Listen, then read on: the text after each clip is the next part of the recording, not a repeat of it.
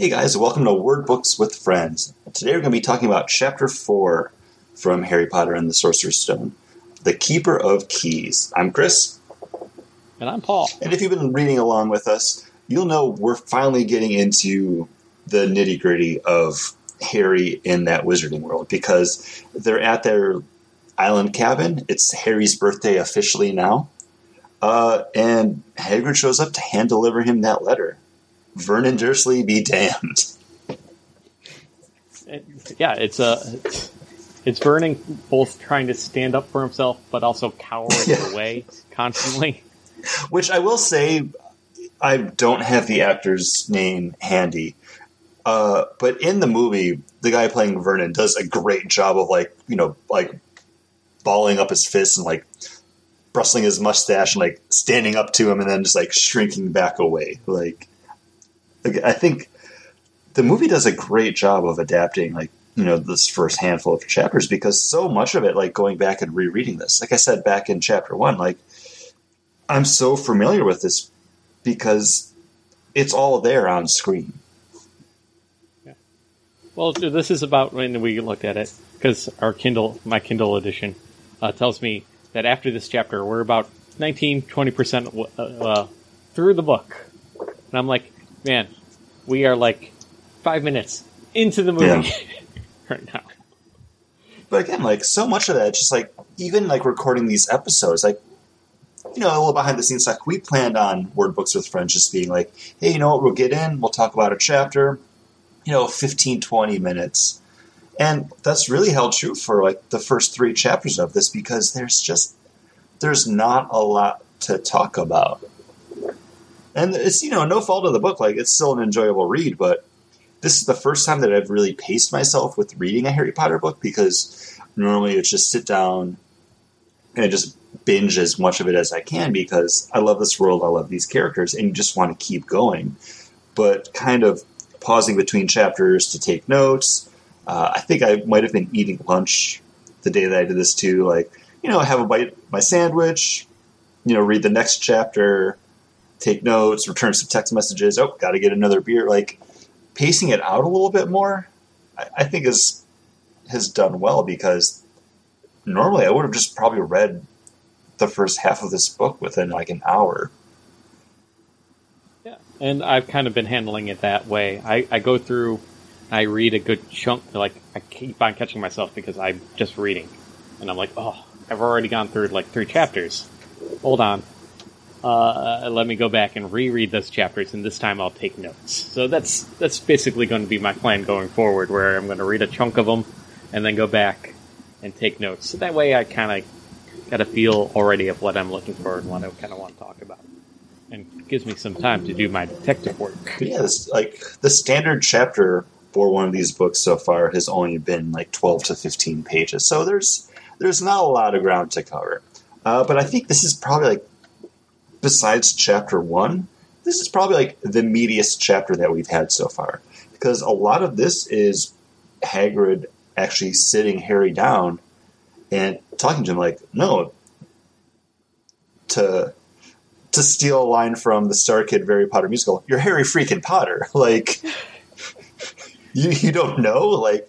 All right, well, let me tell you about who you are, who your parents were, what happened to them, and where you're going. And all of that is news to Harry, because nothing was told to him from his aunt and uncle, who just basically kept him in the dark.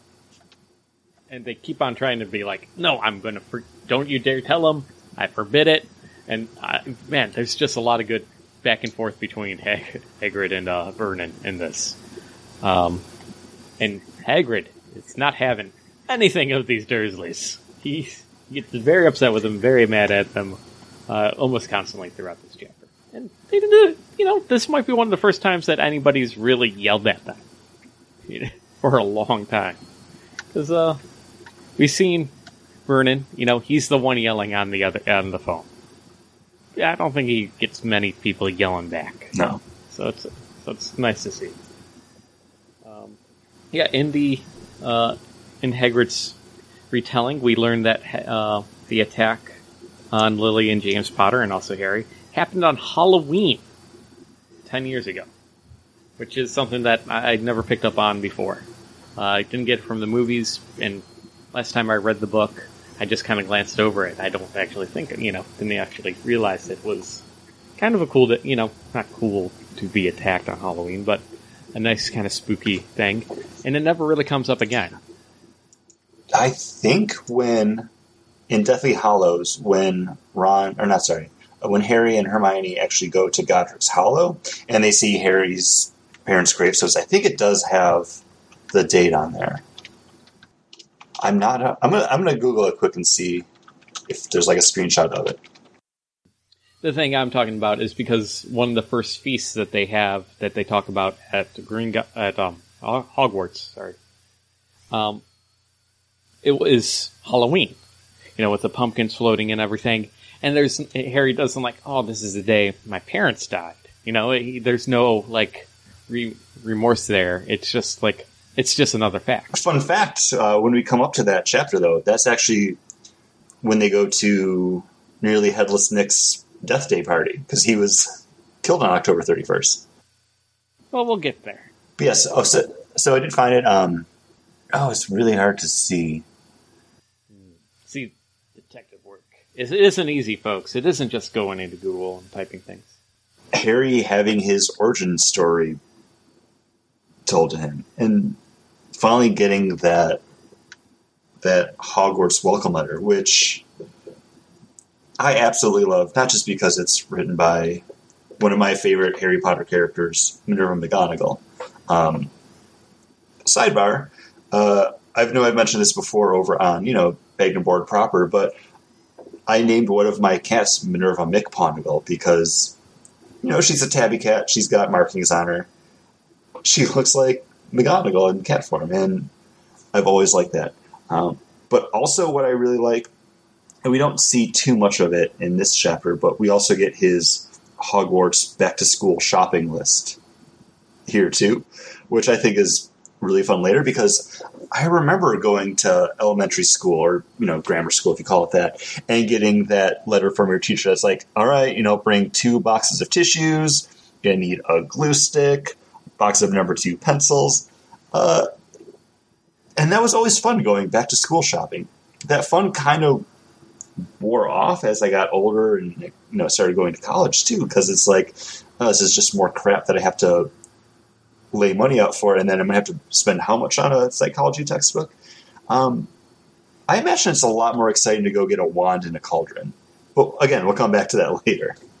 I think Harry would be pretty stoked to get his very own Trapper Keeper. I think he'd just be excited to get anything that was his own. I do really like that Harry has those moments of doubt.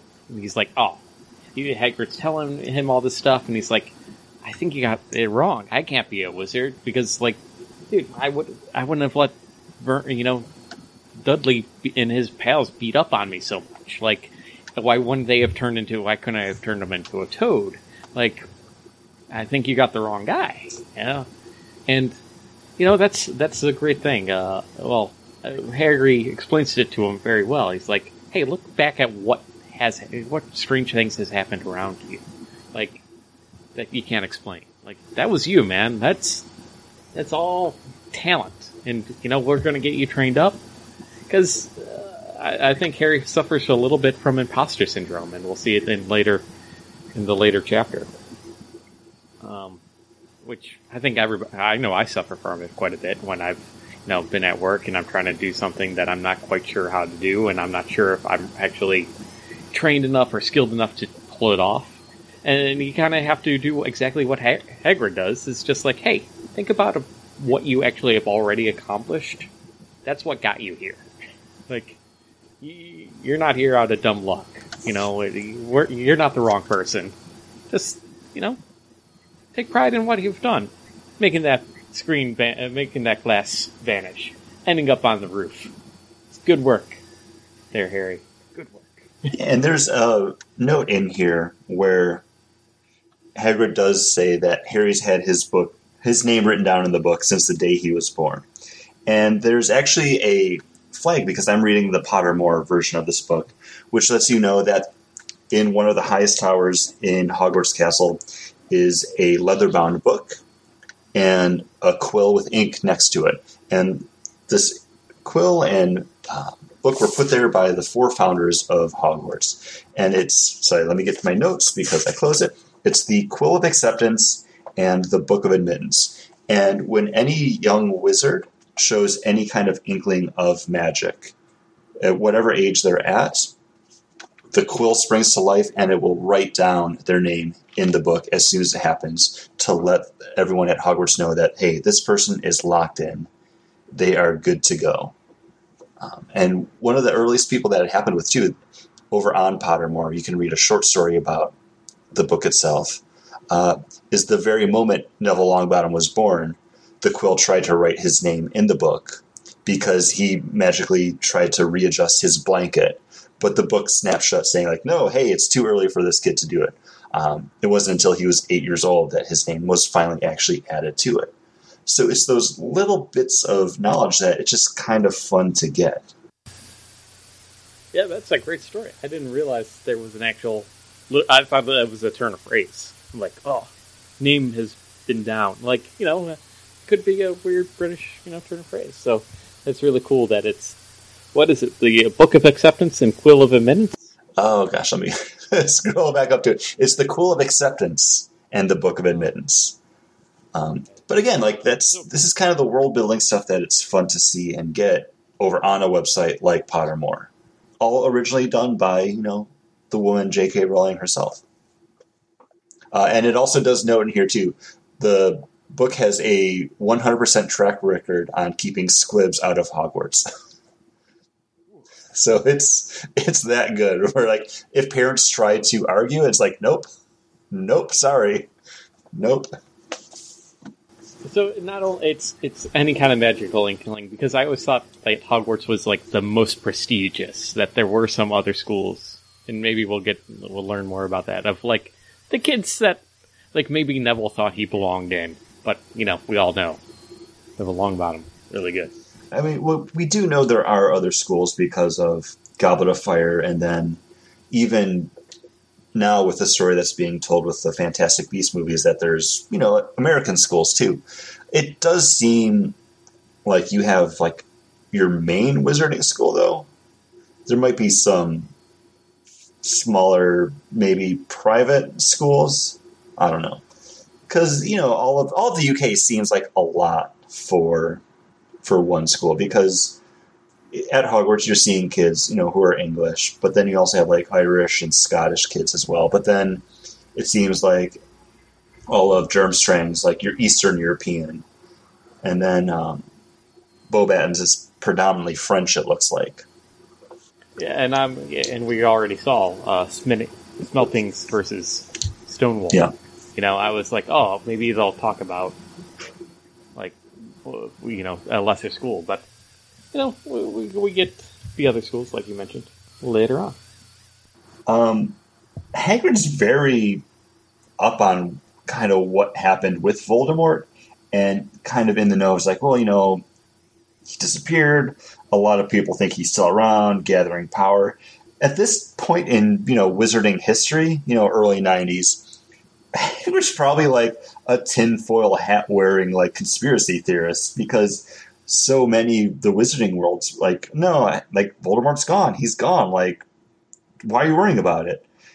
And I wonder if that's because of Hagrid's, proximity to someone like Dumbledore, who's kind of far-thinking and ever-preparing, that maybe Hagrid's, a little bit more open and aware of what's going on than everyone gives him credit for. Well, he's also smarter in the book than in the movies, because Happy Birthday's spelled correctly. That's true. Oh, did we mention that he's also the first person to know to say that he looks just like his father? No, you didn't mention that, yeah. Except for his eyes. Yeah, we said it prior to, before the actual show. He doesn't do that in the movies, and it takes... how long, is it the second or third movie by the time people start mentioning it? Because, is it Lupin? I know Lupin mentions it, but I feel like it might be mentioned somewhere else. I mean, I could easily go and start rewatching them all as soon as he finishes, because I have nothing else happening tonight. but I believe it might have been mentioned in one of them earlier. We also get Hagrid being very defensive of Dumbledore, and we learn a lot of that's just because Dumbledore took a risk on Hagrid. Like, Hagrid was expelled. He's not supposed to do magic. But still, Dumbledore saw like the worth and the promise in him and keeps him around. And Dumbledore trusts Hagrid a lot. I mean, even here we are only 4 chapters in, and we kind of see that going both ways, where Dumbledore trusts Hagrid because he had him bring Harry to number 4 Privet Drive that night that his parents were killed. But then we also have Hagrid defending Dumbledore when Vernon accuses him of being some crackpot that wants to teach him magic tricks. Yeah, it's a rousing defense, and I think that instills Harry with that kind of like, hey, Hagrid's pretty cool. If he really is standing up for Albus Dumbledore, this Dumbledore guy has to be even better. You know, lays the groundwork for the level of trust that Harry's going to have for Dumbledore going forward. Maybe someone you shouldn't trust blindly, though. That's all I'm saying.